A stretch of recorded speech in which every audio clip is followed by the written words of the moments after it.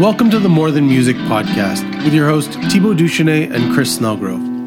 In each episode, we will discuss what sparked our guests' passion and what continues to motivate them to live a dedicated life to the arts.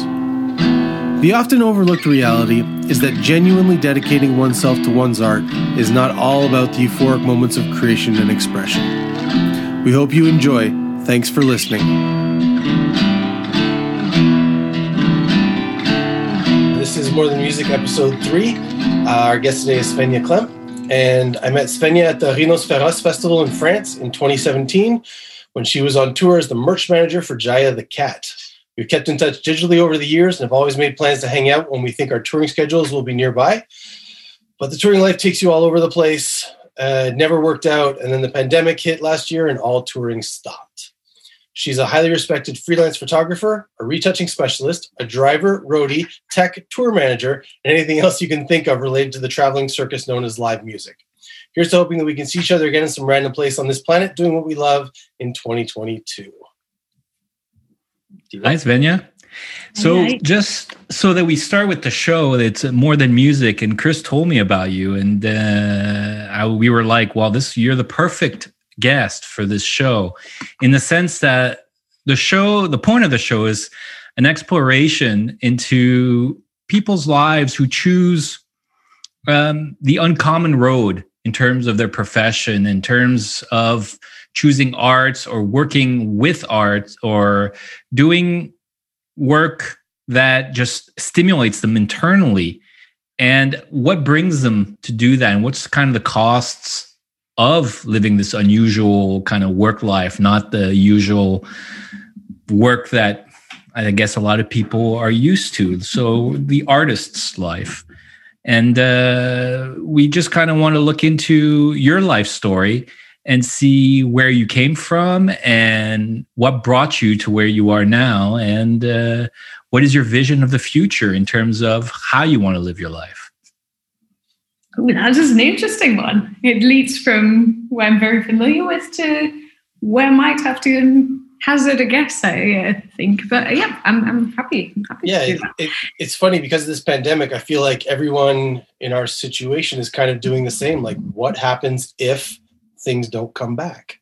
Yeah, or when and how, to what degree is it going to be the same? What we have got so good at in adjusting. I would say most of us in music are masters of making plans, sticking to plans, and adjusting plans along the way. Because on tour, you usually have a set up plan where you need to be, and it always happens. Like I've been on tours where I've showed up at the venue, and the booker had confirmed the date for 2 months later because he had a bit of a mix-up in the date. So we were in a bar where the people were like, who are you? What are you doing here? And then obviously you go into damage control mode and try to sort out, okay, we're here now. What do we do now? Where do we need to be tomorrow? Where do we stay? So again, we're fairly, I think, as lots of touring people, are very used to adapting quickly. And this pandemic has shown anything like we can make plans. They're not going to happen. If there's one thing I've learned over the last year, it's that whatever plan I've made, I've had to revise so many times beyond what I usually do in adjusting plans. So it's of course. Yeah, it's like now I'm having to learn to undo what I did for so many years and not plan ahead and actually take it on a shorter notice base and then see how it goes, which is like it's highly unusual if you've spent so many years planning far ahead. It really is unusual when you think about it, because I mean, most people would say, well, I'm doing this in about 2 months, and then I have this coming up, and then I have that, and the pandemic makes it as though we can't plan anything. So you have to go in the present moment constantly. You're always brought back to the present moment, which is very humbling and very anxiety provoking at the same time. Yeah. Well, especially for people. Oh, sorry, go ahead. I was going to say, especially for people who are so used to always being on the move. You know, it's like, well, what do I do? I have to stay here. You know, what? Longer than a week? Yeah, exactly. What is this? Where's the catering? Oh no, I made the catering myself. Hungry. What time's catering? Oh wait. Oh, man. But I do have to say, I am quite a foodie, and it's been, at least last summer, definitely been quite a pleasure to have so much time to cook at home and actually have things like a sourdough starter that I can keep alive because I'm not away constantly. And have like a stock of the fridge, and I can use all of this and I don't have to abandon it because I'm away for the weekend, or the random leftovers from tours and festivals. And definitely depleted the whatever I had left over from catering. I would eat that, so that didn't happen. Are you going to be able to adapt to going back to leftovers and rotting food? And yeah, I try. Funnily enough, I've joined. There's a Dutch-based app called Too Good to Go, where you can sign up and then see restaurants and grocery stores that have food that is about to be binned, and they just then put it on the app and you can pick it up. So I still get a little bit of leftover feelings. Awesome, man! That's such a good initiative. That is totally banned here and in the US, both Canada and the US, because of lawsuits. If you eat, I remember we went to, have you ever been to Canada? Yes. Okay. So 2014, New Year 2015. Okay. So you know what a Tim Hortons is? Mm-hmm. The donut shop. So years ago, I remember being on tour and we were totally broke. And we went into a Tim Hortons and it was the end, like the shift change. When I was 17, I worked at Tim Hortons. So I knew like what time they got rid of the food and stuff. So we were talking to the woman working there and I said, hey, instead of throwing this food out, could we just take it? And she explained to me that not only could we not take it, they had to put it in bags with garbage so that nobody would look through it. That is absolutely awful. I remember there being a big uproar about a supermarket chain in Germany putting cleaning detergents into the bins when food was put out there. And usually it was like perfectly fine food, and then people would go in container and dive, like dumpster dive. Dumpster dive, yeah. And just to avoid, even like mostly they said they didn't want any homeless people going through to the dumpsters, and then they just put like bleach and chlorine in there, and that has caused a huge outrunners. Actually, like they're not allowed to do this anymore, and it's changing like slowly across Europe. In France, for example, they're not allowed to throw any food out at all. Oh wow! Supermarkets, they have to give it to food banks and have to recycle it. Really, that's amazing. Yeah, it's a step forward. Yeah, we can just look at them and see how they do it. As usual in North America, we're a little behind. In our lovely litigious society. You'll get there. Thank you. So, Svenja, how did you get into where you are now? Where did the spark for the arts and for not wanting to, for lack of better words, live a usual life of just, the 9 to 5? How did I get into this? To go back to my earliest roots, I would say to go to photography first, because that was something I'd always been doing in high school. I was 14 when I had my first SLR camera, and I would just take it everywhere I went on holidays and other places. And then in school we had a photo lab, so we could lock ourselves in there with 3 people and just forget about time, because you couldn't see any clocks. There's no lights on, and you were just locked in there in the dark. And so pictures come to life in the developer, which was to this day, to me, this is a very magical feeling, because there's a blank piece of paper, and then you see something coming up that tells a story later on. It's still it makes me still very excited to do this. I don't do it nowhere near as often, since everything is mostly digital these days. But I did this, and then after school, I actually went and did something completely different. I studied sports science and event management, which was more a sense of, I had already worked in the field. It was just a logical step. And then at some point I realized, do I really want to do this? At some point I felt like I didn't make the decision myself anymore. Cool. And I just dropped out and decided to go ahead and moved away, applied for an apprenticeship as a photographer, and thought, I always had this fear of, if I go into anything creative, what if I hit this block, this creative, the writer's block, that other creators feel in other fields as well. So I was scared of something that might happen to me before I even started it. But then I just dropped out, had a year of working in like a little deli and living in another place and finding what I really wanted to do. And I said, I might just give it a shot.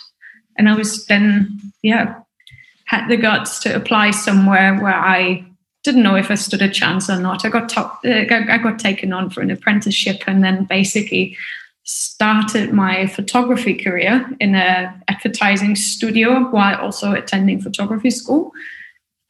And at the same time, to say that in my year off, in my Rumspringa year, I had made friends in this town that I had moved to Which was Hamburg, right?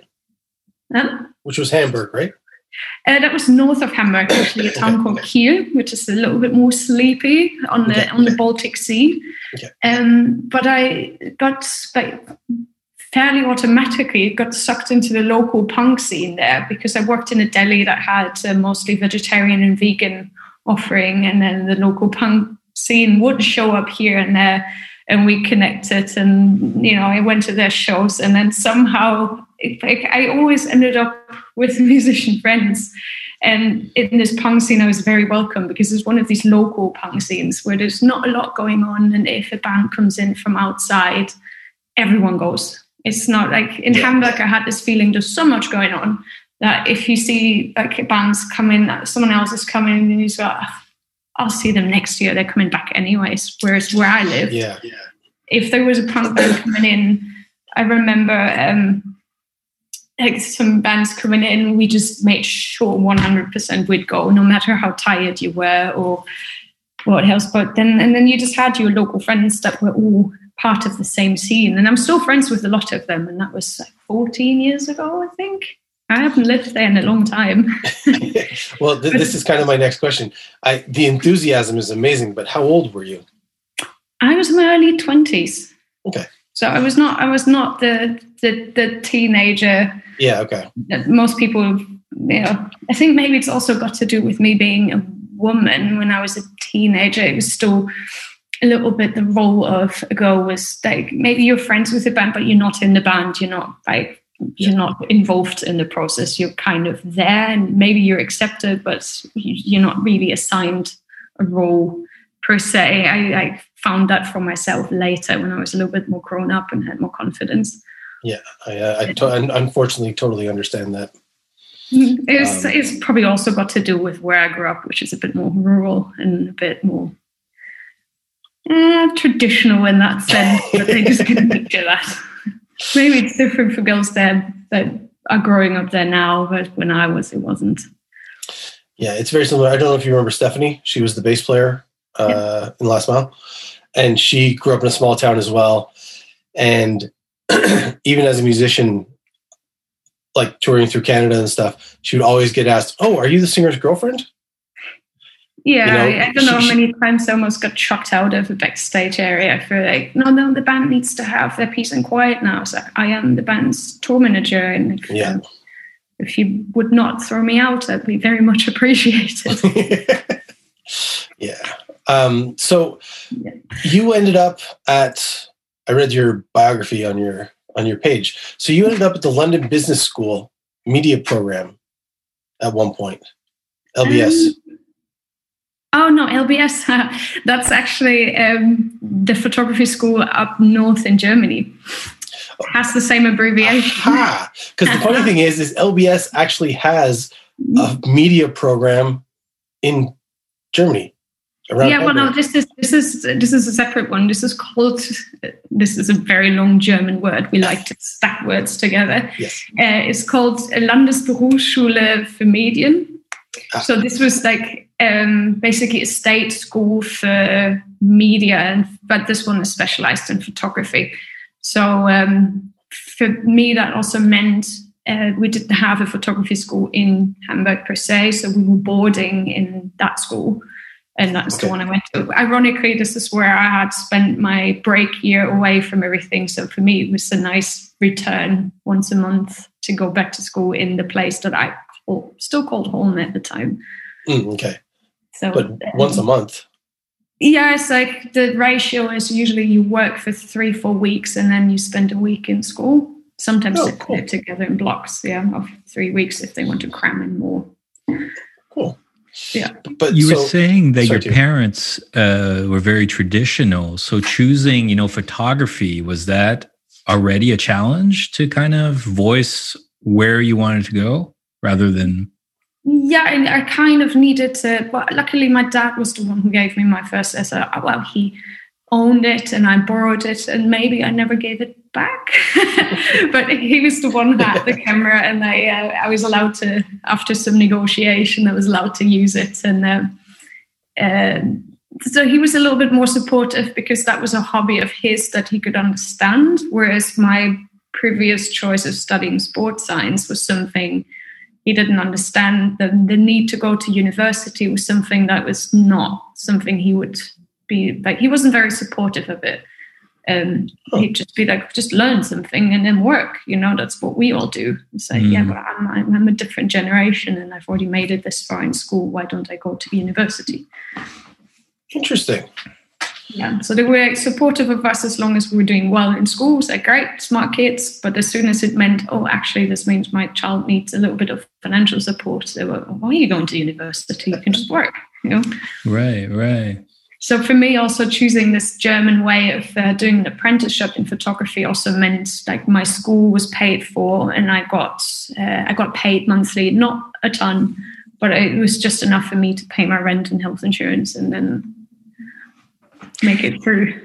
And can you go back to those special moments that you brought up in the dark room where there was something magical when you saw your picture kind of come up from that blank piece of paper?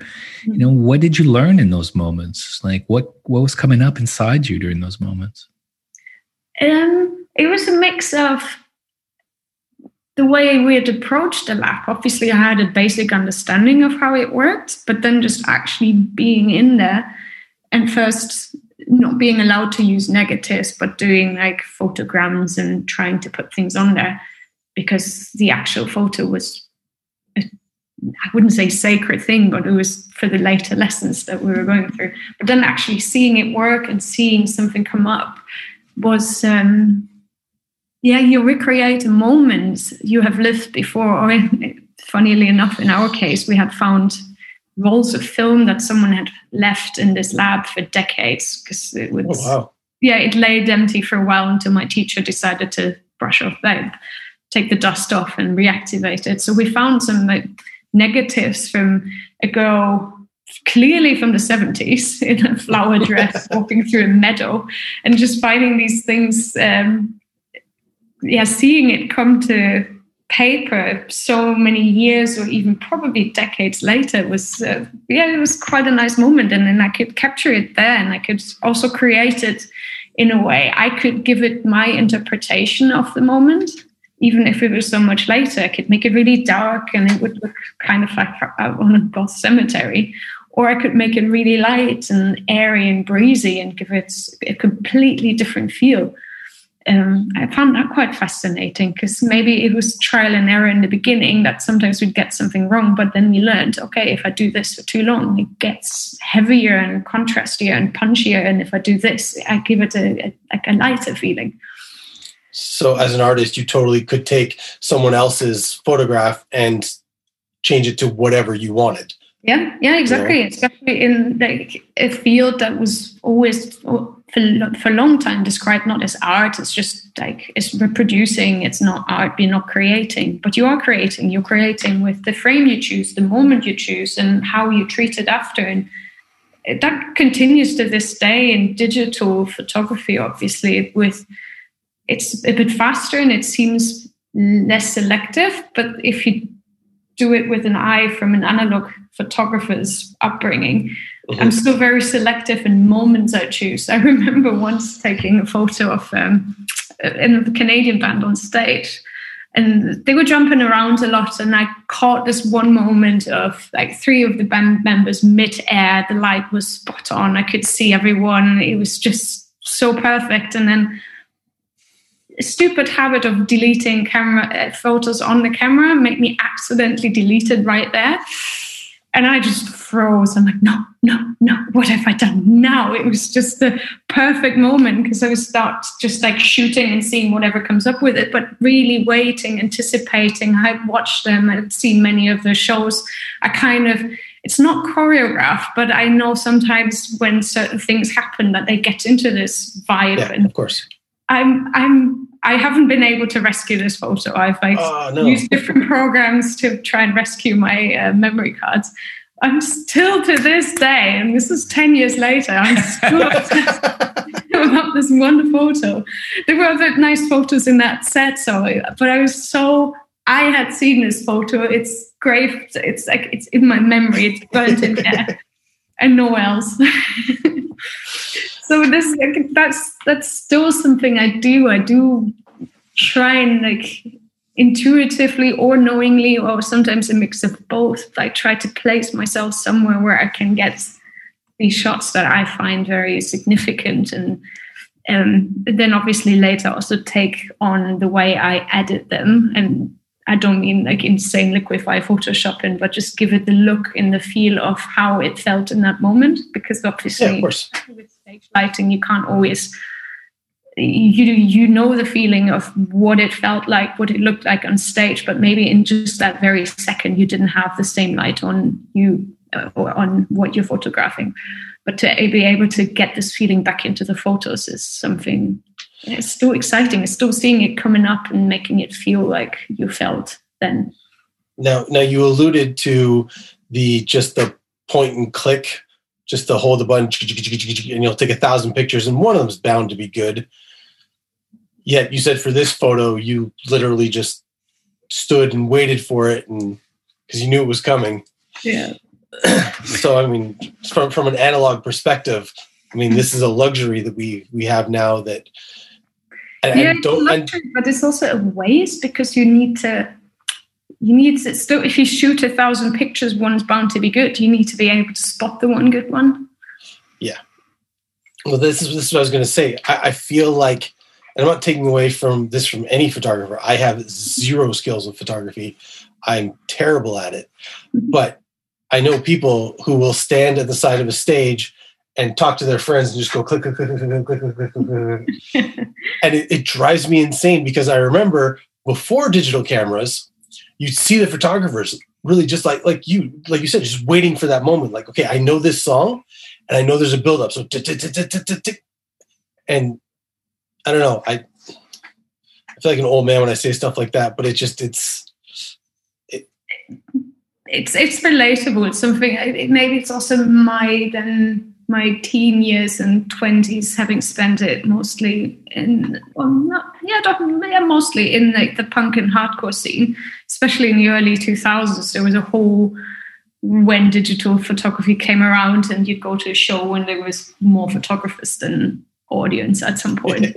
I think that has slowly, that has gone away. I've seen it a couple of times when I was on tour with like bigger artists and they had an album out and then the first 3 songs and then they're gone. Yeah, it's like 3 songs. Where I remember being at a show in London and there was so many photographers in front of the stage. I was touring with a blues artist and she could not see the audience. So for the first 3 songs, she didn't know what's the vibe. Are they there? Are they getting it or not? Because there was a wall of photographers in there. And she said, this, I don't mean to be excluding people, but also I can't feel my audience if there's so many people in the way, so I can't see them. So there's been like a bit of a ban on, not like completely bans of photographers, but saying we limit the numbers so they don't block your view. Yeah, I totally understand that. It goes both ways. If you're an artist on stage and you can't see your audience or can't hear them because there's so many lenses pointing at you. I mean, maybe I'm also speaking from a photographer's point of privilege, because when I'm touring with her, I am her personal photographer.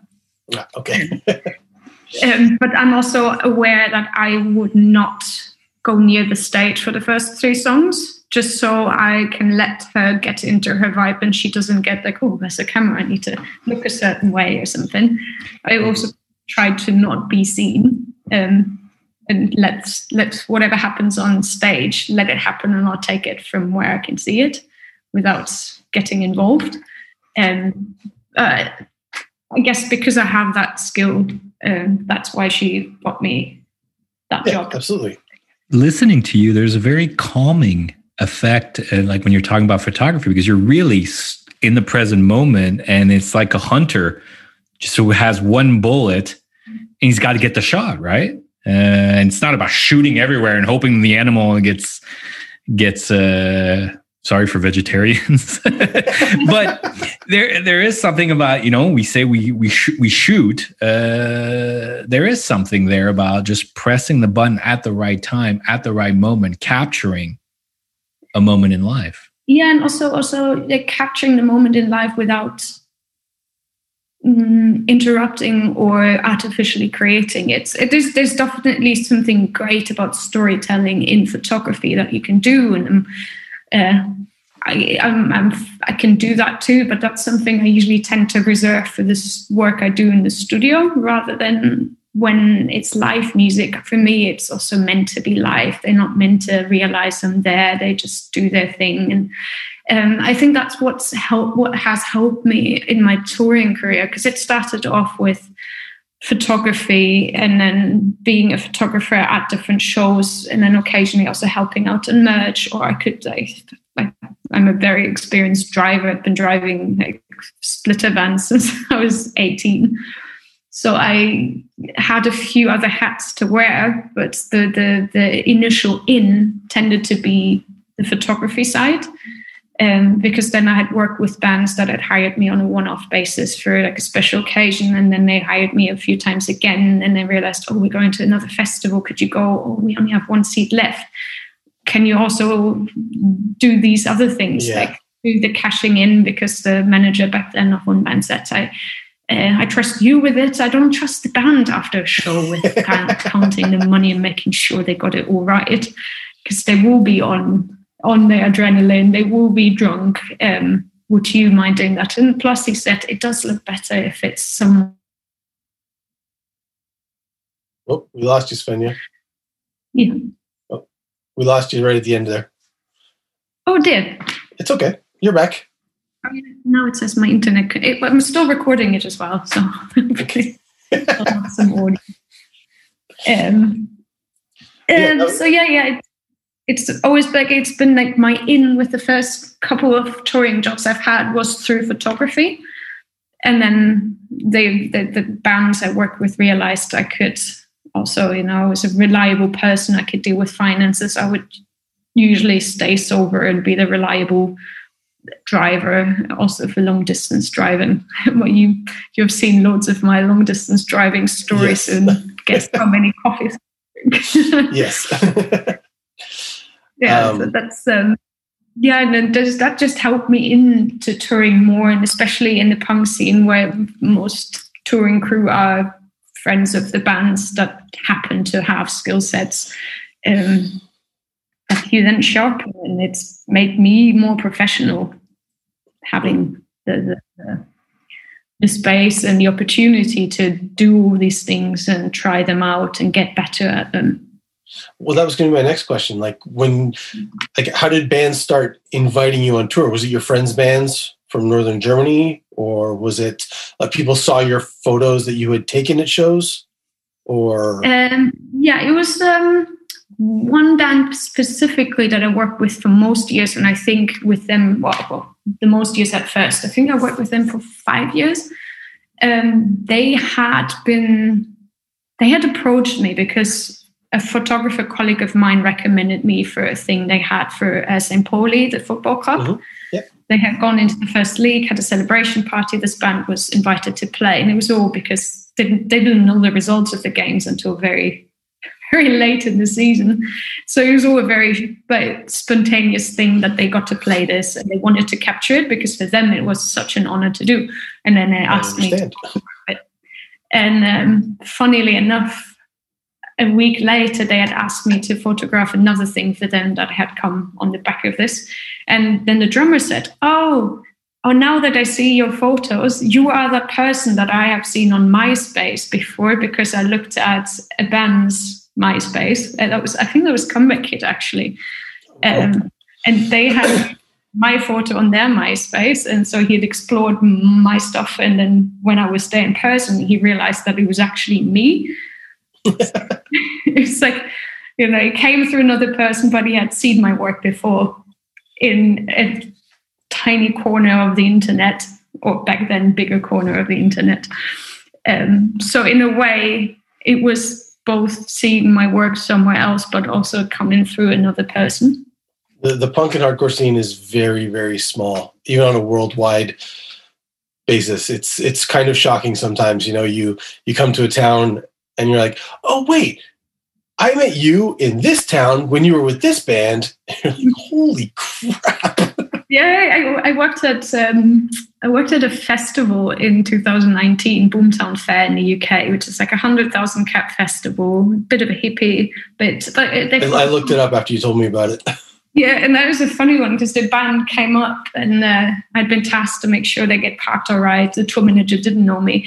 He didn't know that I had met the band before, but they showed up at my container in full festival gear with my headsets and everything, just being in full work mode in the UK. But I had met this band in Amsterdam. So for them, I am an Amsterdam person. So if I ran into them in Amsterdam, they would have been like, yeah, this is the manager of Jaya the Cat. I know her. But me being in a completely different place, in a completely different role, was a little bit confusing for the first second. He's like, I know you. I'm like, yeah. Or in a different country. Yeah, no, that's definitely, there's always that split second when you're like, and then once you place it, someone's totally out of context, like you said, and then once you get placed and you're like, oh my God, hey, how's it going? But yeah, you told me about Boomtown and I looked it up. It looks crazy. And like, how did you get a job doing logistics for transport? Funny story. I was actually picking up a van for a tour I was tour managing that summer. But it was a tour. It was a bunch of festivals and a few shows in between. But this van I had to pick up in the UK. And so the manager had organized it all, booked it all. I just had to fly over, pick it up, get the van. But when I picked up the van, the owner of the van business, unbeknownst to me, had been involved in a lot of festival productions, had said, hey, your manager said, Chrissy said that I have a job for you. Did she tell you? I'm like, no, I'm not aware of this. So basically had a job interview for a job I didn't know about in a parking lot while standing next to a van doing a handover. And after this whole conversation, I said, I'm still not 100% sure that I really understand what they want me to do, but they seem to have an idea that I can do this. But they based their decision on me having been a tour manager and having toured for so long with different bands, especially also with punk bands, that, they say, okay, you are a tour manager, Whisper, you understand what they need. And you deal with them, and then they put me in charge of their headliners, so the big artists coming in and all their transport needs on and around the festival, because we also had to shuttle them back to the airports to make the flights, which isn't always easy when a touring party consists of 20 people that need to go to 5 different airports over the span of 12. No. But we managed it. So everyone made their flights. That's good. Yeah. Now, I have a question for you. You say you started touring, doing photography for bands. You do a show here or a tour there. At what point did it start to become something more serious? Like, at what point did you start taking it seriously? Like, I'm sure at the beginning it wasn't, I don't know if it was like anything here. They're not really a job. Being a tour manager here for an up and coming band is not really a job. You get in the van and go on tour for a month or two and take what scraps are at the end. That's what Thibaut used to do. Yeah. I think, but that's the way in. There's no, they do it now in some universities that you can study production management or tour management. But I think the way in is you spend your weekends doing scripts and scraps and stuff here and there. And then during the week you have I know most of my touring friends had like bar jobs on weekdays. You just do whatever fits in. And for me, it was just a natural transition because during my apprenticeship, I already spent my weekends away on tour. I had, through bands I had worked with, gotten to know other, for lack of a better word, more professional people. So they're sound engineers that had like proper production jobs in production companies, and they had then hired me as their photographer, and I started freelancing in this world of professionals in my weeks off and on weekends. So during my last year of my apprenticeship, I spent every day that I wasn't in the studio working, I already spent that working on my own jobs as a freelancer. Okay. So the day I passed my exam, I actually already had created a job for myself. So I knew, okay, the day I pass my exam is when my contract with the studio ends, and then I don't want to rely on a contract and an employer.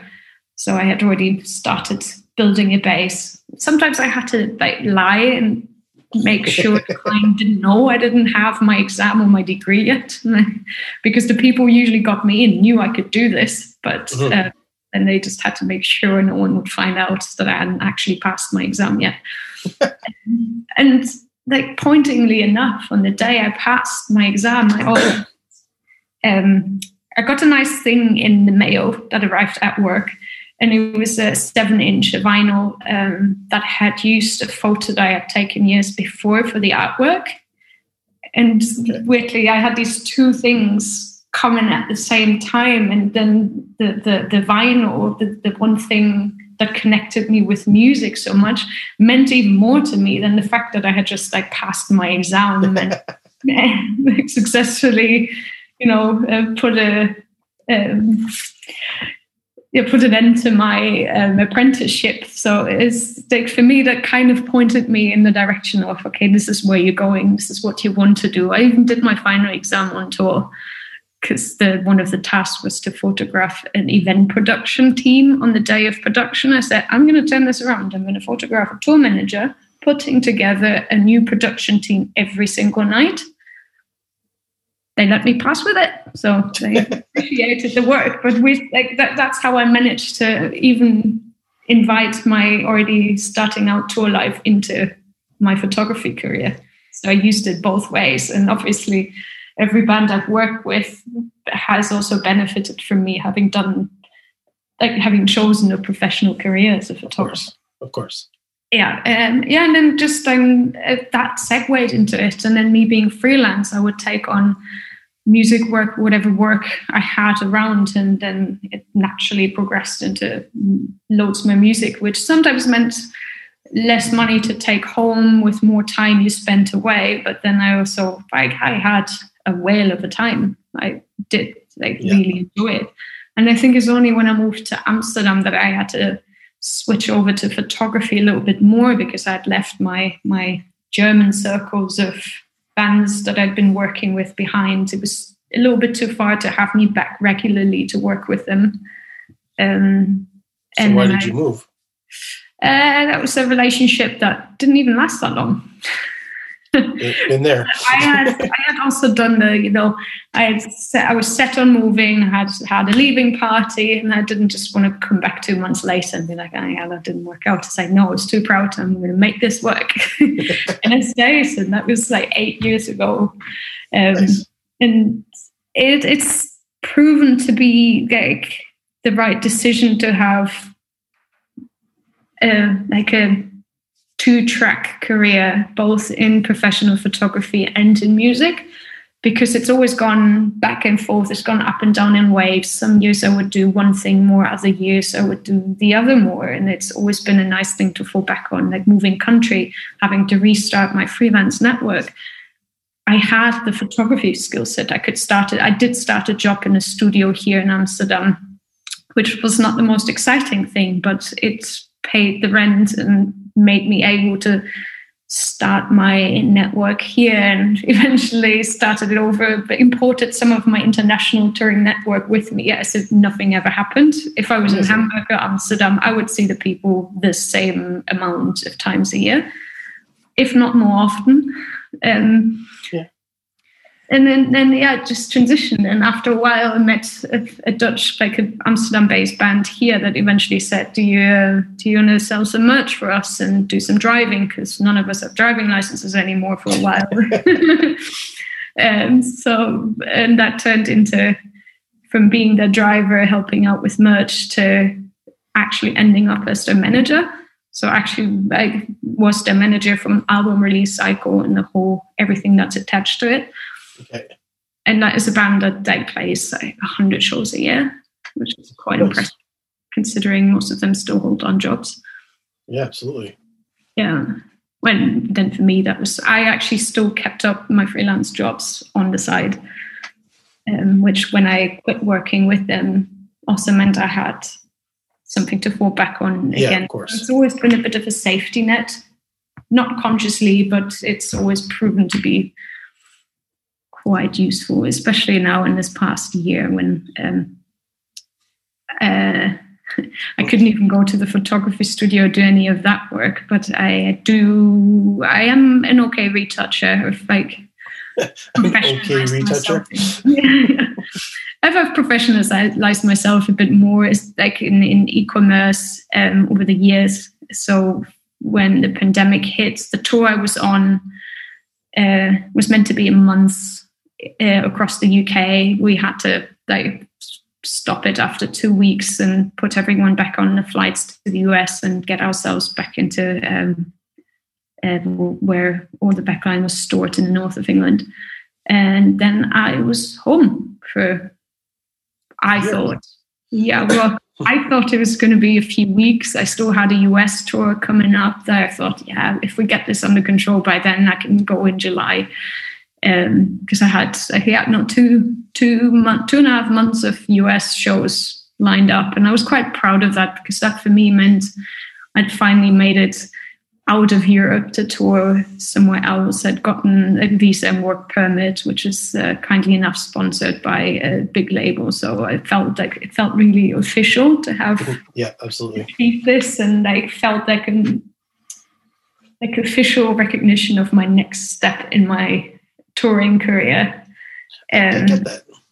Yeah, but that obviously didn't happen. But just when I came back from tour, I just messaged my colleague in Amsterdam saying, like, I know I'm not meant to be back or anything, and I won't be back in Amsterdam. I'm staying with my partner in England, but I can retouch from home if you need to. And they were really grateful, because e-commerce has been thriving, I would say, with that's everything an understatement. Yeah, it's so they have been completely overrun with clients being like, all right, okay, we need to get everything online, take our photos so we can keep selling stuff. So they were quite happy to have someone else helping them out, and I was quite happy to have something to do. I get that. I mean, I was quite grateful to have some weeks off during lockdown last year to go hiking, gardening. As I said earlier, I did a lot of baking. I cooked a lot, which I usually don't get around to. But then I did have a source of income, luckily enough, and I'm so grateful for that. And it brings up a really important point about balance. You know, the touring life, and I imagine also some of your photography, as if you're a freelancer, is you take up a lot of work and you get really busy. So how to balance your life, and where do you find that balance? It is something that I'm still working out, to be really honest, because of being a freelancer for so many years. Like when did I go freelance? In 2009. So that's almost 12 years now. As you said, you take on the work as it comes, and sometimes you double and triple book yourself on some days because you think, all right, but this is only coming in now for a short period of time. I can do this.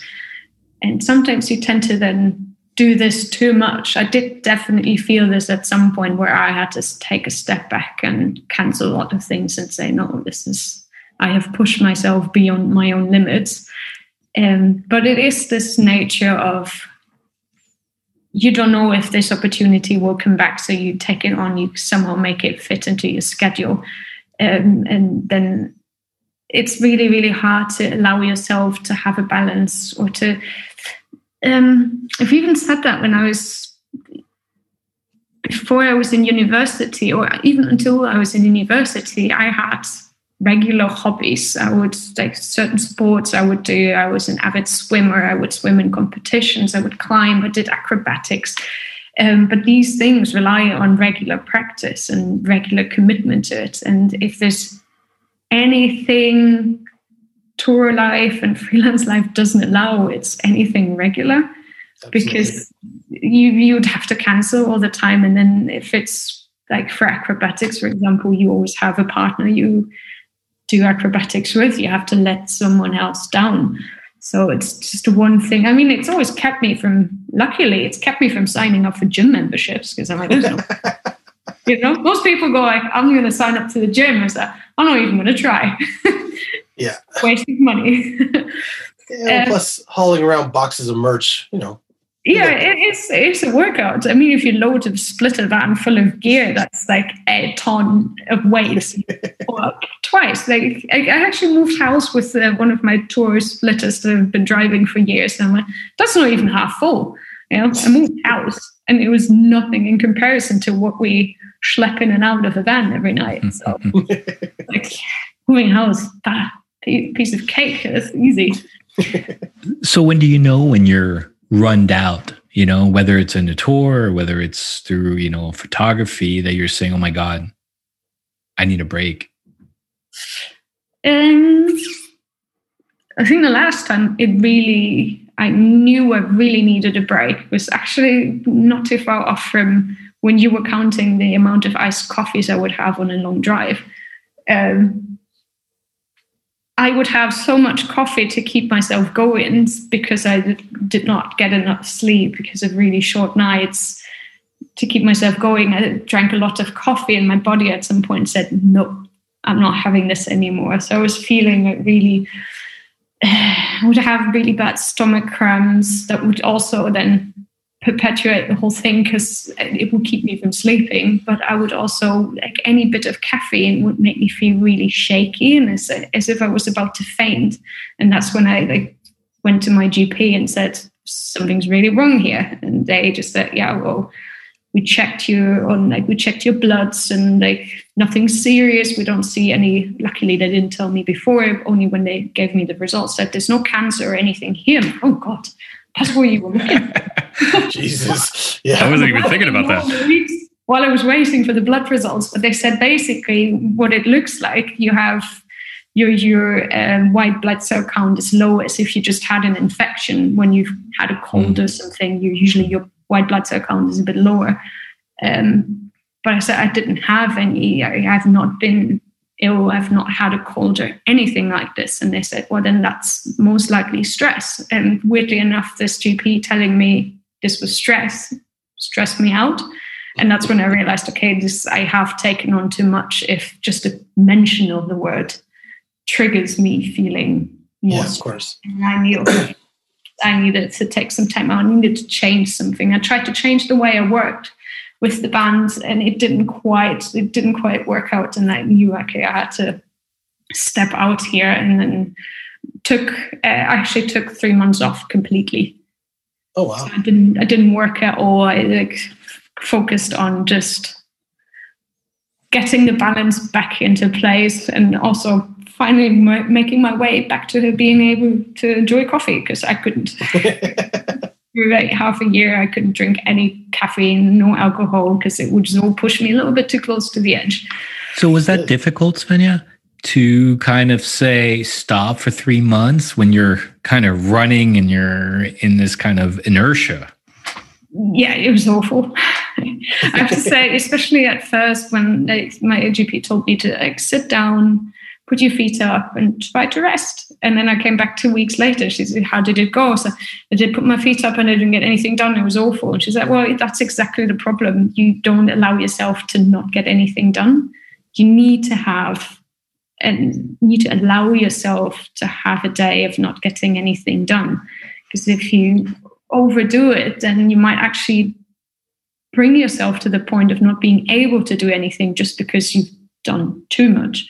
And I was at the point where I couldn't do even my taxes, my tax declaration. I was too overwhelmed, couldn't handle it. So I needed to really say, okay, this was too much. I need to sit down and really do nothing and get myself in a better space, and then start over and make sure whatever work I take on respects these boundaries that I have, that I need. I need sleep, for example. Like now when I'm touring, or when I work at festivals, I say I need to have the right environment that I can perform at my best and work at my best, especially like on tour, and even more so at festivals. It's a very compressed time frame that you squeeze a lot of work into, and like intense work where you know you're going to have little sleep and long days with constant multitasking, a lot going on. It's loud, it's dirty, it's hot, it's cold, it's wet, it's everything. It's also mini crisis.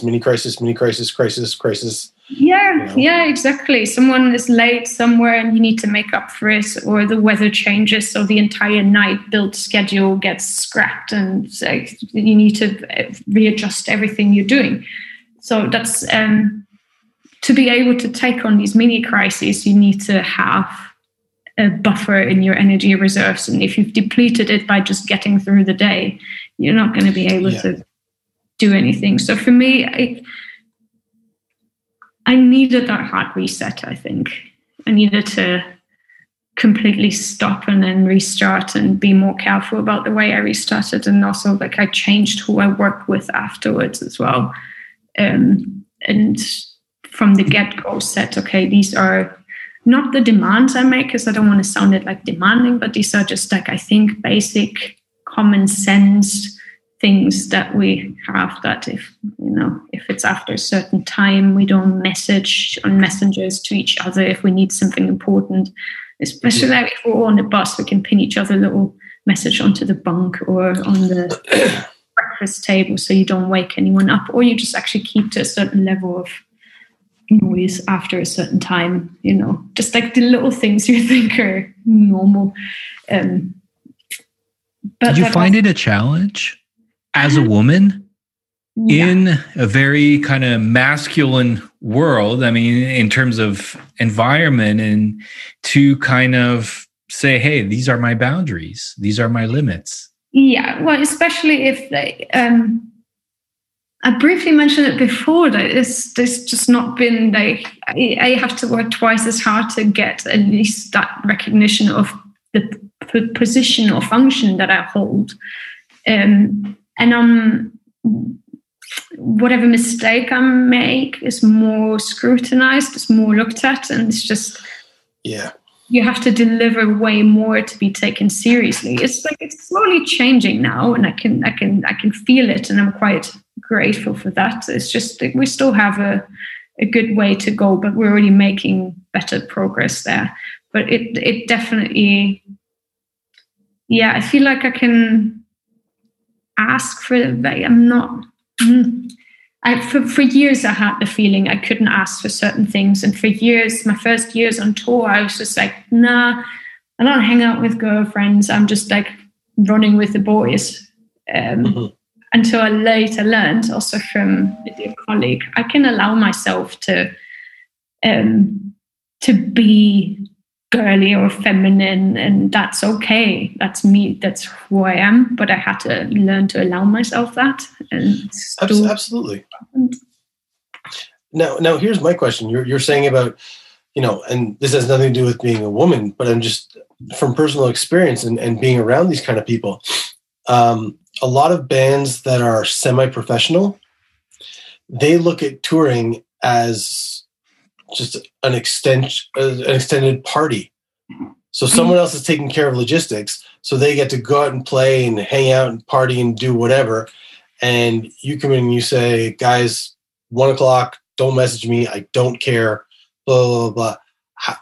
Have you run into any problems with this? Because I would imagine people hire you because you're good at your job, and there's good word of mouth. Mm-hmm. So I would hope in a perfect world that the people who hire you would respect you as a tour manager or as a merch manager or whatever position you're in. Yeah, regardless. It does happen more now, especially because the artists I work with now are more full-time artists. So like when we're on tour for a month, 2-3 months straight, and then the vibe is already automatically not, we can't party every night because there's already in the schedule, there's 2, maximum 3 shows in a row, and then there's a day off for voices to recover and everyone to recover. And then we do get a bit of a weekend. We get the Roadie Friday on whatever day of the week it is, by just having this rhythm and having this time off. But also just a general vibe is more, okay, we do have the occasional night of drinking until the early hours. But it's more a general, like, we all need to get through this okay, and there's no office job that we go back to where we can recover from the weekend. This is an everyday job. And like for me, the vibe has definitely changed working in these circles a bit more, because then everyone else has the same desire to be able to work properly every day, to be able to perform. So I struggle way less with getting my boundaries respected, because everyone else has the same level of demand, I guess. And professionalism. I work with more women now, I have to say that. And last time, I think, was the first time we were on the bus and we outnumbered the guys. Awesome. When I was doing some research on you, I found you on a website called Women in Music, and it's Women in Live Music. Yeah, Women in Live Music. Yeah, and I thought it was brilliant. It's a resource for women in every facet of live music, from everything to makeup, hair, to techs, front of house, merch managers, tour managers, guitar techs, like everything, performers, everything from one spectrum of the other. We have so many truck drivers too. They're so badass. Wow. Yeah, no, it was a. This sounds really dumb, but it was a revelation at how many there were. I was so impressed. Yeah, and it started a few years ago. Started by a UK and a Danish sound engineer. The two of them started together and said, we want to have a bit of a platform, because prior to that, or at least over here, there's like the typical Facebook groups where there's loads of touring people and techies in there that have that use these groups to exchange stuff, but also source things, to find resources for, hey, I need someone who can supply me with full backline in XYZ. Can someone supply this? And this is a UK-based one, but it was also half operating around Europe. I'm a member of one of the most notorious ones there too, but it always had this tone of, and there they call it banter. If you're on tour, if you're in any music production, you need to be able to take this banter. It's like, even if it's often misogynistic, it's often, taking the piss out of each other, which, like, if you know each other well, you might be able to do that. But if this banter gets so generalized and gets declared as something you have to take in, otherwise you're not part of this, it often excluded people that would say, I don't want to be disrespected. Like, I'm doing my job. Why is this necessary? And weirdly enough, I had been thinking that. I'd been in this group for ages already. I knew a few people there, but I hardly ever participated in any discussions going on there, because I felt like, what if I am the next victim of the banter? I'd rather stay clear. And I thought there must be somewhere. And I did think about this with someone, that we start like a female-based version of this, just to have a bit of a, I wouldn't say counterpoint, because it's not counter, it's just adding, actually. It's not taking away. Like, by us grouping together in Women in Live Music, none of us are taking ourselves out of the more general groups. Most of us are members of these, and actually more vocal now that we have, we know each other a little bit, and then, we've got each other's back, and not that we need to. I honestly think you do, actually, unfortunately. I think you still do need to have each other's backs. Yeah, it's just I found it for a while seeing both these groups happening on Facebook at the same time. One was way more vocal also about day rates, for example. What do we think we should ask for something? And people would say, this is what I usually get paid. Whereas in the more general group, it was just like, well, you're just making it cheap. Why are you doing this? And you're just like dumping our prices here. But no one would actually say what they make. They would just accuse each other of dumping the price, but never actually say what they themselves make. So for me, starting out and professionalizing myself more, trying to find out what I should be charging, couldn't find it out. Women in live music, open discussion about it. Wow. So, that's fantastic. Yeah. You know, and it's always very helpful for, you know, young women who want to start touring or want to start doing sound, want to do light. We do try and find resources for them with just to make it like we have had women come in and shadow us, young women, on like shows we've done on bigger productions, that they'd come in for a day and we just have them shadow us for a day just to have an in and have a little bit of experience where we can offer it. That's amazing. A safe space. Yeah, exactly. It's a safe space and one that is, you know, growing slowly and getting more recognition. And it's also not like the big touring groups are mostly UK based, but this one is consciously not limited to the UK. It's all over Europe, but they said, let's make it worldwide. Come on, while we're here. Yeah. So one of the contributors that I appreciate and love seeing her work, she's written a book recently called, just remember the title. Her name is Tana Douglas. She's Australian, and she's like one of the first female roadies ever. Oh, cool. So what initially started out as a European thing has actually turned quite worldwide. Nice. Tiwa and I have a friend who works for a very large band, and we spend a lot of time backstage with the band and the crew and everything. And what I always found really cool was that one thing they did was they brought their family members in as their kids got older or their nieces and nephews. And there were a lot of women on the crew. It was a UK band. Mm-hmm. And there were a lot of women, less so in the physical aspects of the tour, but more in the finances, logistics, you know, the positions of power, relative power, you know, and I don't know. A lot of the guys on this with the tour with this band are older, you know, in their 50s and stuff like that, and it never fazed them. You know, they're like rock and roll guys who've been through the 80s and the 90s and all this stuff. And I always found at least for that crew, the level of respect between all of them was always really high.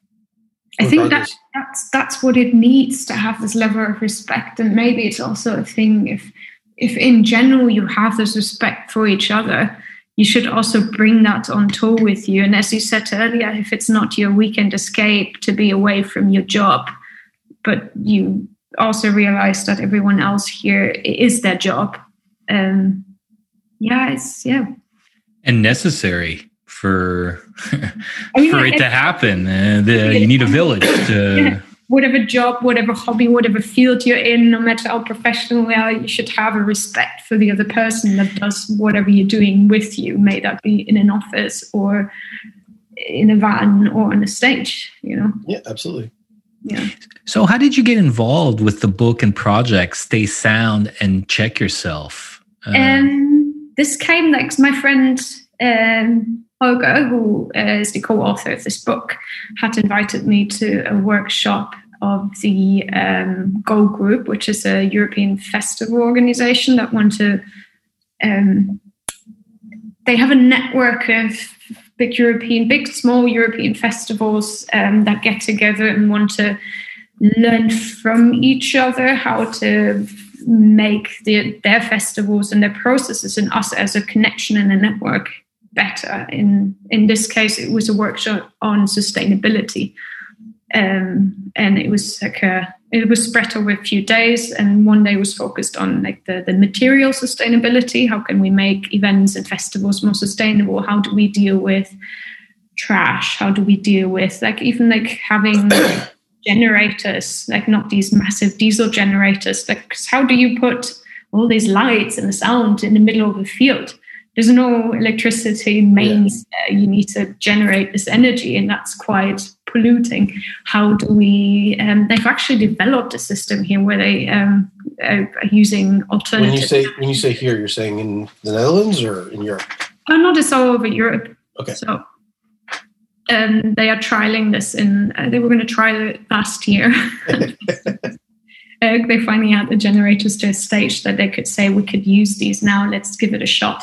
But this is the idea, that we do look at ourselves and see how can we make this better for us as a society, because there's no doubt that music has such a huge influence on us as humans, but we also need to make sure we don't leave such an impact on the world in a bad way. And then the second day was more of was a workshop on sustainability on a human level, that we would go through different phases of workshops and speak about how we can sustain ourselves better in this industry. That is what it is. It's we're all passion driven, and because we're so passion driven, we tend to then overstep our own boundaries, because there's so much exciting stuff going on, and you just want to not miss out or not let anyone down, and just really follow your passion. That you sometimes what you really care about can be a bit of a downfall for you. And my friend Holger and I were sharing a conversation with the people in the workshop, and another workshop host there was Katja, who's the co-author of the author of this book. So the two of them wrote this together. She's a psychologist.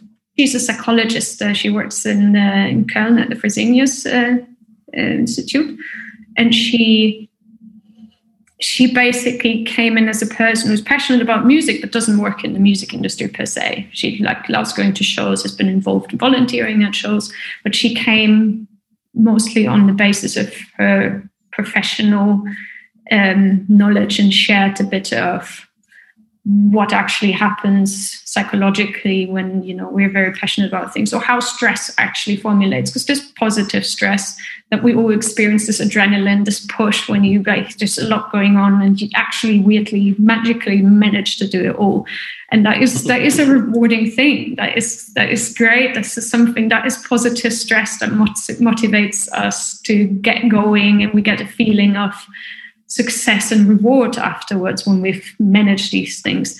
And then we had a conversation about this over lunch afterwards, and then the two of them actually got together and wrote this book. So they interviewed different people from their networks and beyond, and with completely different stories of how they have experienced stress, how they've experienced mental health, and how they've dealt with it. And it's a very interesting read, and I was lucky that they then asked me afterwards when they were writing if I could still contribute to the book by bringing in photos from the span of my career, as well as I then proofread the whole book and then made sure, because they're both not native speakers, but wrote it in English. So they were quite grateful to have someone that they could ask that was involved in the topic, but also could proofread the whole thing. Is there anything you don't do?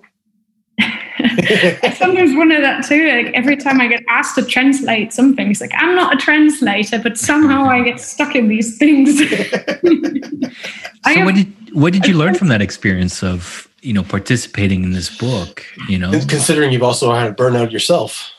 Yeah, it is exactly that. It was me relating to my own story of burnout, and then reading about other people's experience with such, or avoiding a burnout, and just the different ways of dealing with it. So while I was proofreading, I caught myself a few times saying, out really loud in the middle of the room while it was quiet. My boyfriend was like, what's happening? But it was a great experience reading and hearing other people's stories about it, because I remember for years I thought burnout was the thing where you just drop out and then if you have a burnout, that's it. You become a yoga teacher. I have seen that. I have seen that before. It can happen. Worked for like big labels and then dropped out completely, and now they're yoga teachers, and that's what they do, and that's great. And I love that they found this appreciation of something that they are passionate about. I just felt like I'm still passionate about this thing. I don't want to give this up. So maybe I also pushed myself beyond what I can do just because I was still so attached to it. I didn't want to let it go, and I'm glad I didn't let it go, but I needed to take a break. For some people, the break is to completely leave it behind and do something else. For me, it was taking time off and starting, but being more selective and careful in who I choose to work with and how I choose to work myself, and how I give myself the break that I need and not overwork myself. And it sounds like setting those limits is what's keeping the passion, kind of like the way you're, I don't have the English word, la levure. Yeah. The rise? The rise of the bread. Yeah. You have to keep it going all the time for it. The yeast. There you go. The yeast. You have to keep it going. And the passion is the same thing, right? You have to kind of take care of it every day. Yeah, I can even continue the baking metaphor here is for me as a baker, I need to keep my sour bread. If I want to bake my bread and have a really nice bread, I need to keep my starter going and take care of it. Right. So even when I'm not baking, there's still something I need to take care of and make sure it's maintained. And that's the same with me. Even if I'm not out and about, I need to make sure I can rise to the occasion again. But in order to do that in between, I need to take care of myself. Oh, that's a great metaphor.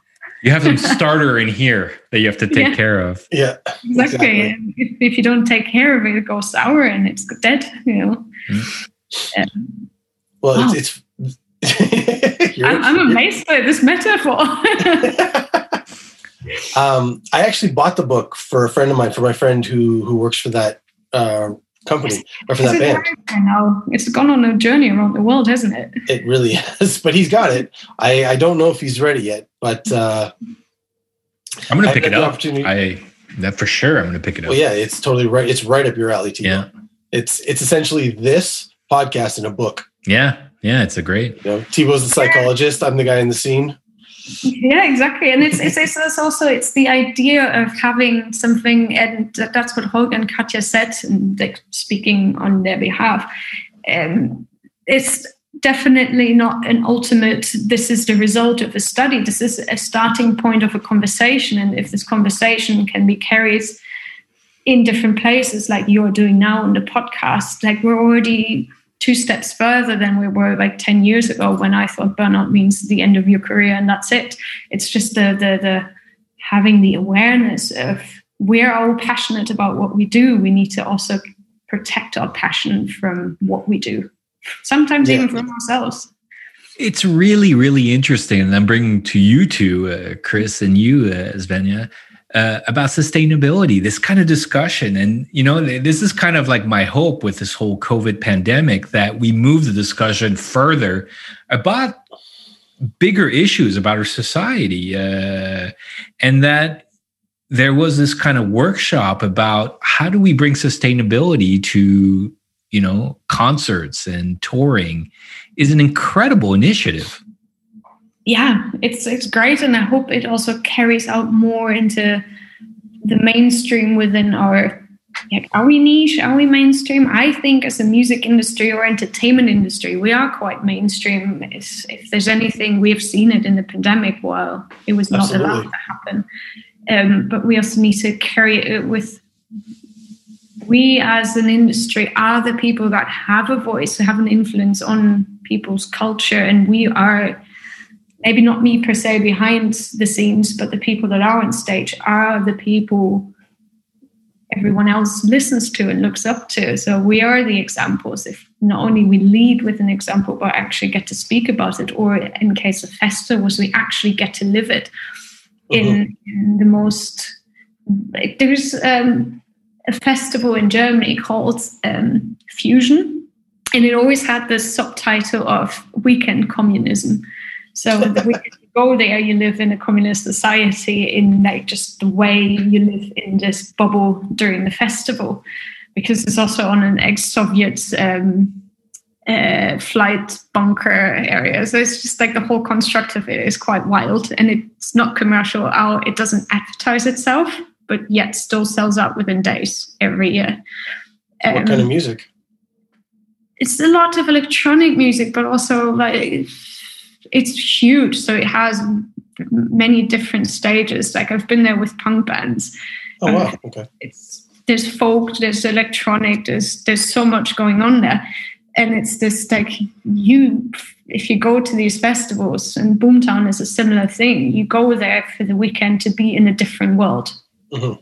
And in this world, the rules can be different. You can live in an alternative world where there's no plastic. There's a deposit system going on. And most German festivals already have that you don't have disposable plastic mugs. You have like more like sturdy ones that you return for €1, and then you can refill them. So these things are already in place, and we can do this because it works perfectly fine on these festivals, and we can try a way of living more sustainable and actually, give it a shot for a few days, see how it goes. Maybe I'll carry this back into my everyday life. Yeah, absolutely. So an opportunity where we can basically give people the chance to try this and take it home with them. Or Boomtown, for example, also allows you to, if you can buy like a bike ticket and public transport to the festival, they want less people to come by car. And then people do travel across the whole country by bike to go to the festival. So they start the festival a couple of days early because they travel there by bike. It's amazing because it's almost like now festivals and concerts, the way you're describing it is like, it's a statement. It's an ecological statement of the world that we want to live in. And then we all meet, and then there's these bands that are playing, and then we, there's that entertainment element to it. But there's a very important political statement about the world we want to live in, how we want to live in this world. Yeah, and it's the opportunity of having this platform to say these things, because like as a teenager, or even still to this day, there's like artists I look up to and take what they say and what they sing about, or even what they do, their daily actions, or how they present themselves. I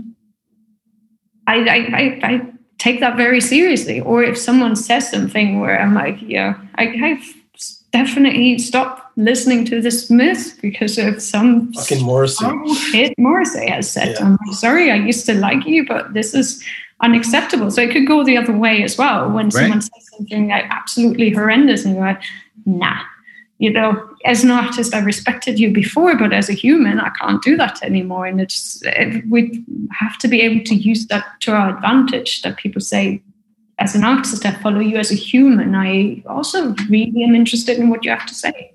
Well, there's that big discussion now where, because Morrissey's a perfect example. Like, I love the Smiths, but I can't stand Morrissey. Like, I can't stand him. But now the big thing is, because of somewhat cancel culture and just somewhat people are idiots. People are making a debate for separating the art from the artists. Yeah, I don't think that's necessarily possible. And I don't think cancel culture is such a weird word, when I think it's just consequences of your actions. Like, if you can say whatever you want, but you also have to deal with someone not liking what you said. And I don't think cancel culture is just you maybe saying something really stupid and people saying, hey, that was stupid. Stop saying that. I don't think that's cancel culture per se. And I think maybe then the word is loaded at the minute. Absolutely. But to me, it goes hand in hand with the art and the artist thing and the cancel culture, because, and I'm not making excuses for anybody by any means, but, sometimes people will just say the wrong thing and it will explode. And there's my whole thing is how certain people can come back from it when what they've done is so much further gone than anybody else, but they can come back based on their status and their prestige because their audience doesn't care. Yeah. That's the part that bothers me. Yeah, I've seen artists like really being, I wouldn't say disrespectful, but like there's 80,000 people waiting to see you. Why are you 2 hours late? Because you just couldn't be bothered being there. Yeah. And that's just sometimes where I'm like, and that's only the light version. You're just like, you didn't show up for what you were, like people were waiting for you and wanted to see you, bought a ticket to see you. That's one thing. But then also, like if I admire you as an artist, I do kind of also look up to you as a person. And if you as a person turn out to be horrible, I might then leave your art behind a little bit because I can't separate it. Like it's like the sometimes also the risk of meeting your idols can. Oh, absolutely. Yeah. There's a few like bands I've like avoided even seeing, let alone getting anywhere near, just because I feel this, what it means to me to listen to it. I just don't want it to. I don't want to risk it. I don't want a bad experience, and vice versa. Like bands that I've not seen, and then after years finally managed to see and getting. I remember seeing Refused for the first time, and I don't know why it took me that long, but I saw them. And what Dennis Lyxzén had to say, and this was like 5 years ago, I think, what he had to say about his stance on feminism, which is then weird, me looking up to a man telling me about feminism, but. I felt a bit more heard by someone who would say things that I'm like, it's not just, I need to say this is politically correct, but someone who genuinely believes in it and takes it seriously. And then also, I'm not the only woman in this crowd. There's also a lot of men in the crowd that probably never speak about this because they just, want to wash out to some Refused and have never really thought about much what this band is about, and he's very vocal about it and also lives it in Refused's crew that they it just felt like, okay, this is genuine, this is something that I'm taking away from the show, not only the great music and performance they have put on, but I'm taking away this message that he has sent out, not to me personally, but to all of the audience. And I hope it landed with more of them like it landed with me. So, I get that. I didn't come up with this standard, but I always thought it was pretty funny. The Ian MacKaye standard. Yeah. I hold everyone to the Ian MacKaye standard, and realistically, nobody can touch him by any means, but, it's like a scale. Yeah, exactly. How Ian MacKaye are you? It's like today I give you a 7.5. No, it's.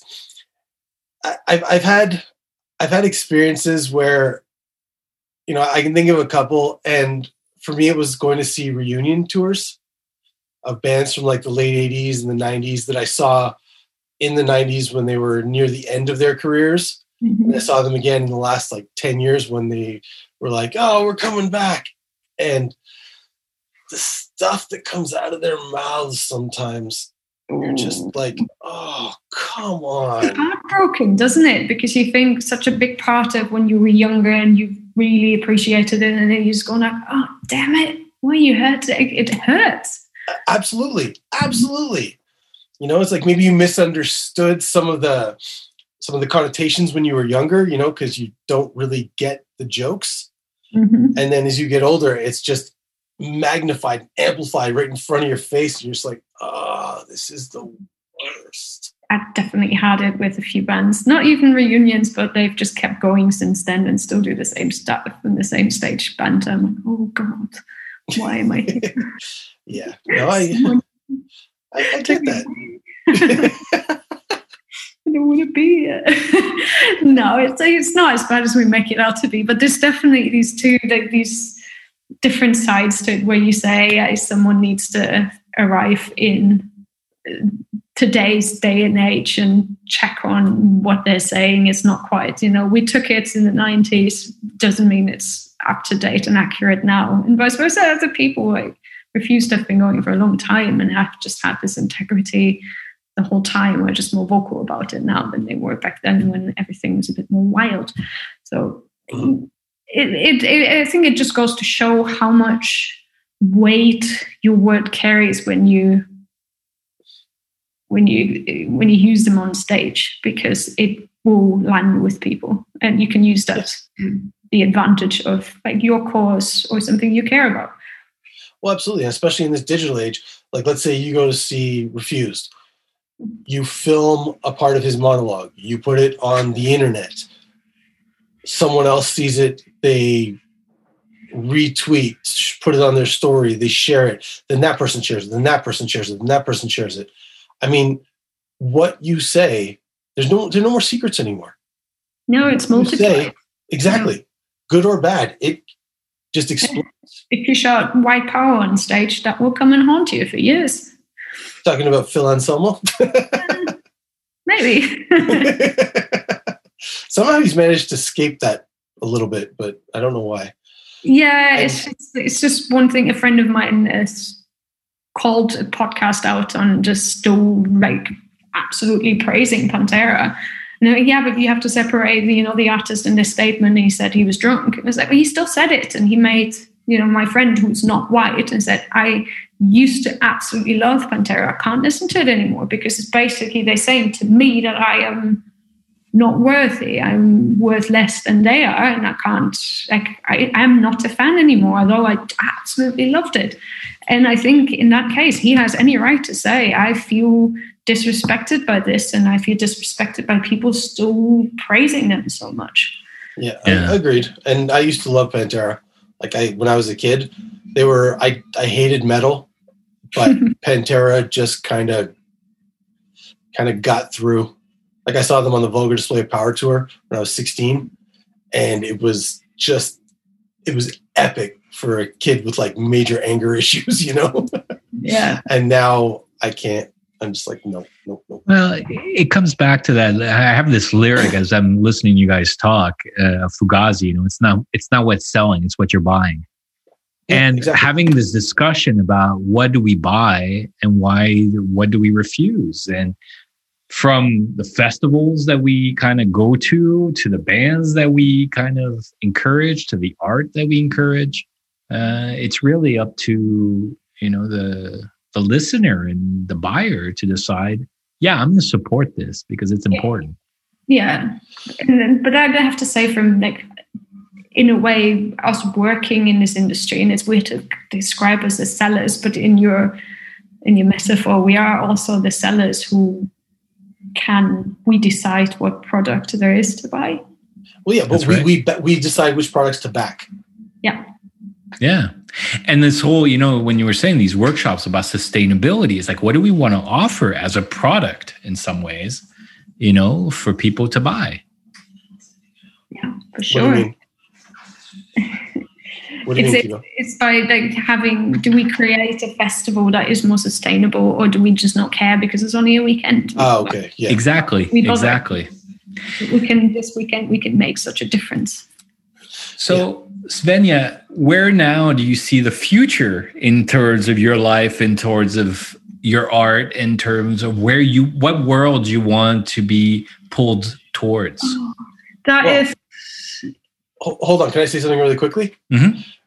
Before the interview, Svenja and I were talking, and and she said in this podcast, she's been lucky enough to find a job and to have a stable lifestyle for the past year. And I told her I was going to ask her this.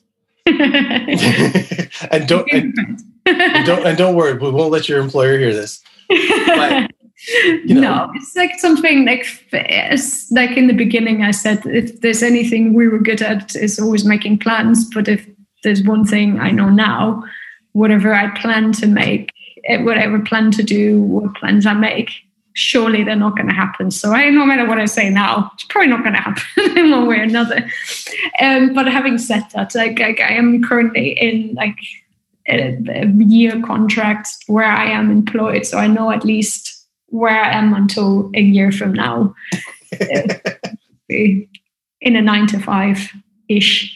But also, like, I do, as long as I'm not touring actively as much, I just still want to take the time and utilize this more steady lifestyle I have now to nourish some hobbies that I haven't been able to do, things that I haven't been able to do for years. So I want to see if I can, given things open again, just to have a bit of a regular thing. And I am 100% sure once my contract is up and we'll see where we are at, if I really get these itchy feet and I want to go out, I will look at touring from a different perspective again. I will appreciate some things that really annoyed me sometimes. I will probably appreciate them in a different way than I, of course, just by having a year and a half, maybe 2 years off of touring by just the very nature of it not existing at the minute. So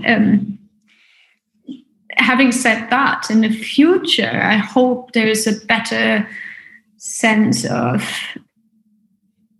I wouldn't say not a better sense of appreciation, because it is already appreciated, but sometimes it's just taken for granted that, musicians just play and we just go, and it's just such a ritual habit. And sometimes you also get encountered with some people just like brushing it off and playing it cool and just being a little bit too, it's just there all the time, why would I care? But maybe now that they haven't had shows for such a long time, they haven't been able to go, we get a little bit more of an appreciation of how special it is that someone has, sat in the bedroom for a decade to learn this instrument to be able to play for you. That's not a given. That's not something that is, you only see them that night on the stage, but you don't see all the years they've eaten shit to even get to the place that they're at now. Absolutely. Yeah, I hope there's a more newfound appreciation of also what it means for us to go and have these nights away from our everyday life and be able to, and I'm speaking now as an audience member, that we can go and like completely immerse ourselves in an evening in a performance and appreciate it again, and vice versa. If once we start up, we can do it in a more sustainable way for everyone involved. But now let me ask you a question.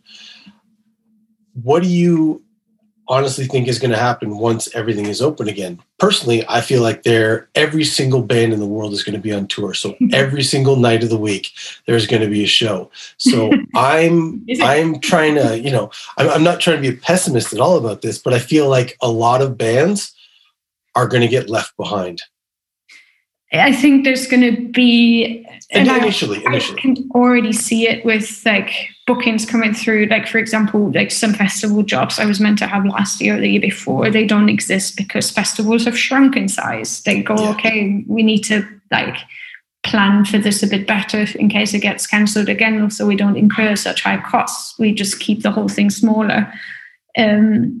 And also, I guess big festivals can't import artists from around the world. They have to keep it a bit more national in just because they can't get people across borders. Or maybe they can, maybe they can't. But for now, they won't know in a few months' time if they can get people in. So it's, I think I've already seen a little bit of you must be grateful that you have this job. So take whatever pay cut. Shit. So that's already happening. So we're hoping that, once we restart, we all start with like more humane levels of pay, and quite the opposite is happening at the moment. And as you said, that might leave bands behind as well, because there's going to be more competition because people want to play a show. So they just take on whatever, if that means they're going to be massively out of pocket. Yeah, absolutely. And there also, I think there might have been an exodus of people that, like me, are like taking on any other job that is not within music. So like, you have to survive, right? You have to survive. And I think, I do have a different skill set that I can fall back on. And if that means temporarily I'm making space for someone else who only does music and needs this touring job, that's like fine for me. That's how I can kind of justify for myself. Being a little bit sad I won't be part of it for the year to come, but at least I know maybe someone else can take on a touring opportunity that I would have taken on, because I'm safe outside. I write it out. So it's hard to tell, because if you'd asked me this half a year ago, I would have given you different predictions or different ideas. And now the longer it's going, like where I am in the Netherlands right now, we're in the third wave of stuff. It's getting worse. And so I've stopped making plans for the sake of having to change them so much that I've even stopped trying to imagine what it's going to be like. That's enviable, because I'm kind of in the opposite boat, where I'm still hoping beyond hope that we will be able to go back on tour, and sooner than later. And I know we won't. I'm talking to friends in France and Italy, and now you, and everything's shutting down, third wave. The reality is I know it's not coming, but I'm so stubborn that I'll acknowledge it and accept it, but there's just a part of me that's... Yeah, that's a very enviable thing to do, that you still, like, you keep that passion and you keep that hope, and that's what there's nothing wrong with that, I think. I keep going. I have some days when I'm like, I need something to look forward to, and currently there's not much to look forward to, but then it's also up to me to create something to look forward to make it, as you said, you need to have this light on the horizon that you see, and then you can weather out the sitting at home, the pensioner trial program that we've all been through.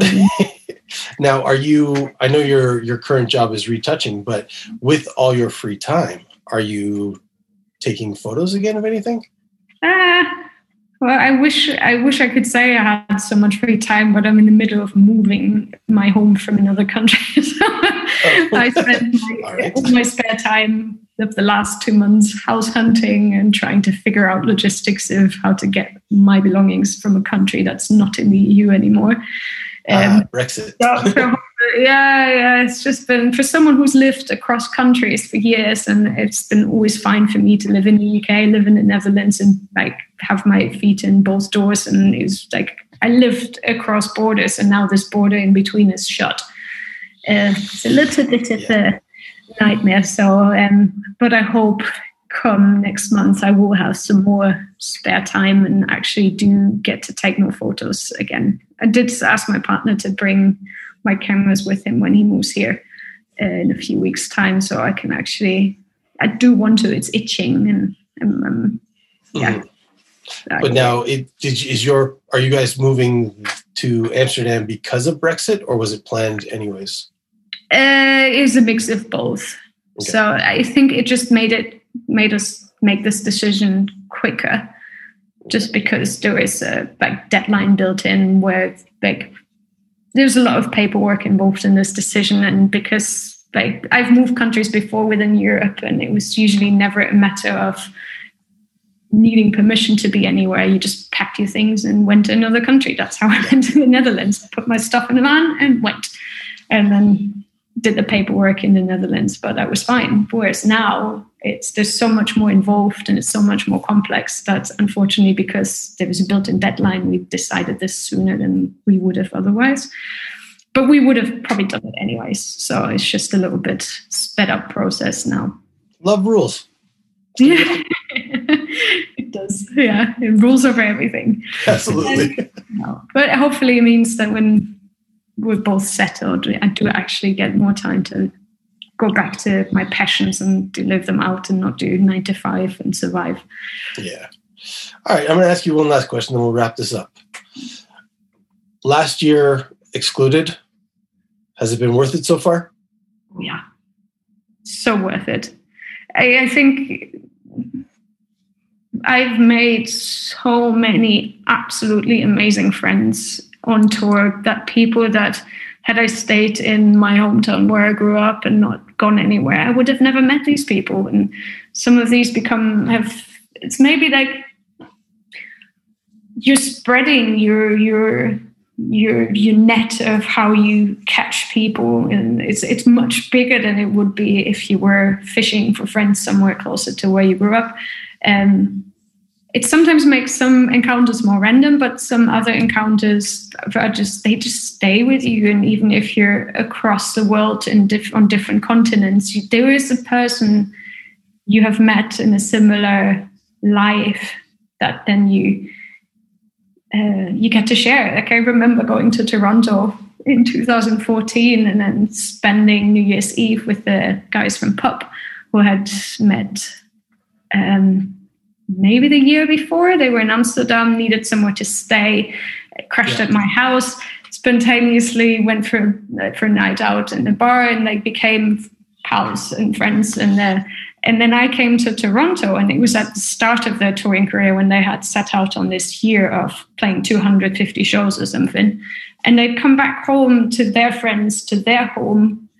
And then I came in and could tell the story that they have been telling from their stories and adventures around the world. And there was a living proof in the living like, yeah, no, it's there, it happened. So it was, for me, like a bizarre experience to be the living proof of something that had happened, but then also like, we are the living proof of these things happening around the world. And it's such a nice community and a shared memory with people from different places. And even me moving to England, I moved to a different city that I'd not really been in much before, and I had two like really good friends there that I had met on tour in different places. And so I know now wherever I go in the world, there will be someone somewhat close by that I have met before, that I'm close to and that I can rely on. So that's such a beautiful thing.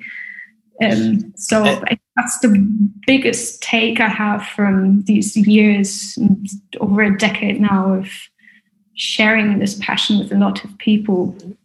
And it's crazy because if you haven't experienced this for yourself, if you try to explain to someone who doesn't understand this, you're like, oh, I met this person in a squat in Poland in 2005, and now they live in Australia, and we're going to spend a week at their house. Yeah. People are like, but how do you know that? What do you mean? You met this person one night? It's like, yeah. Yep. Absolutely.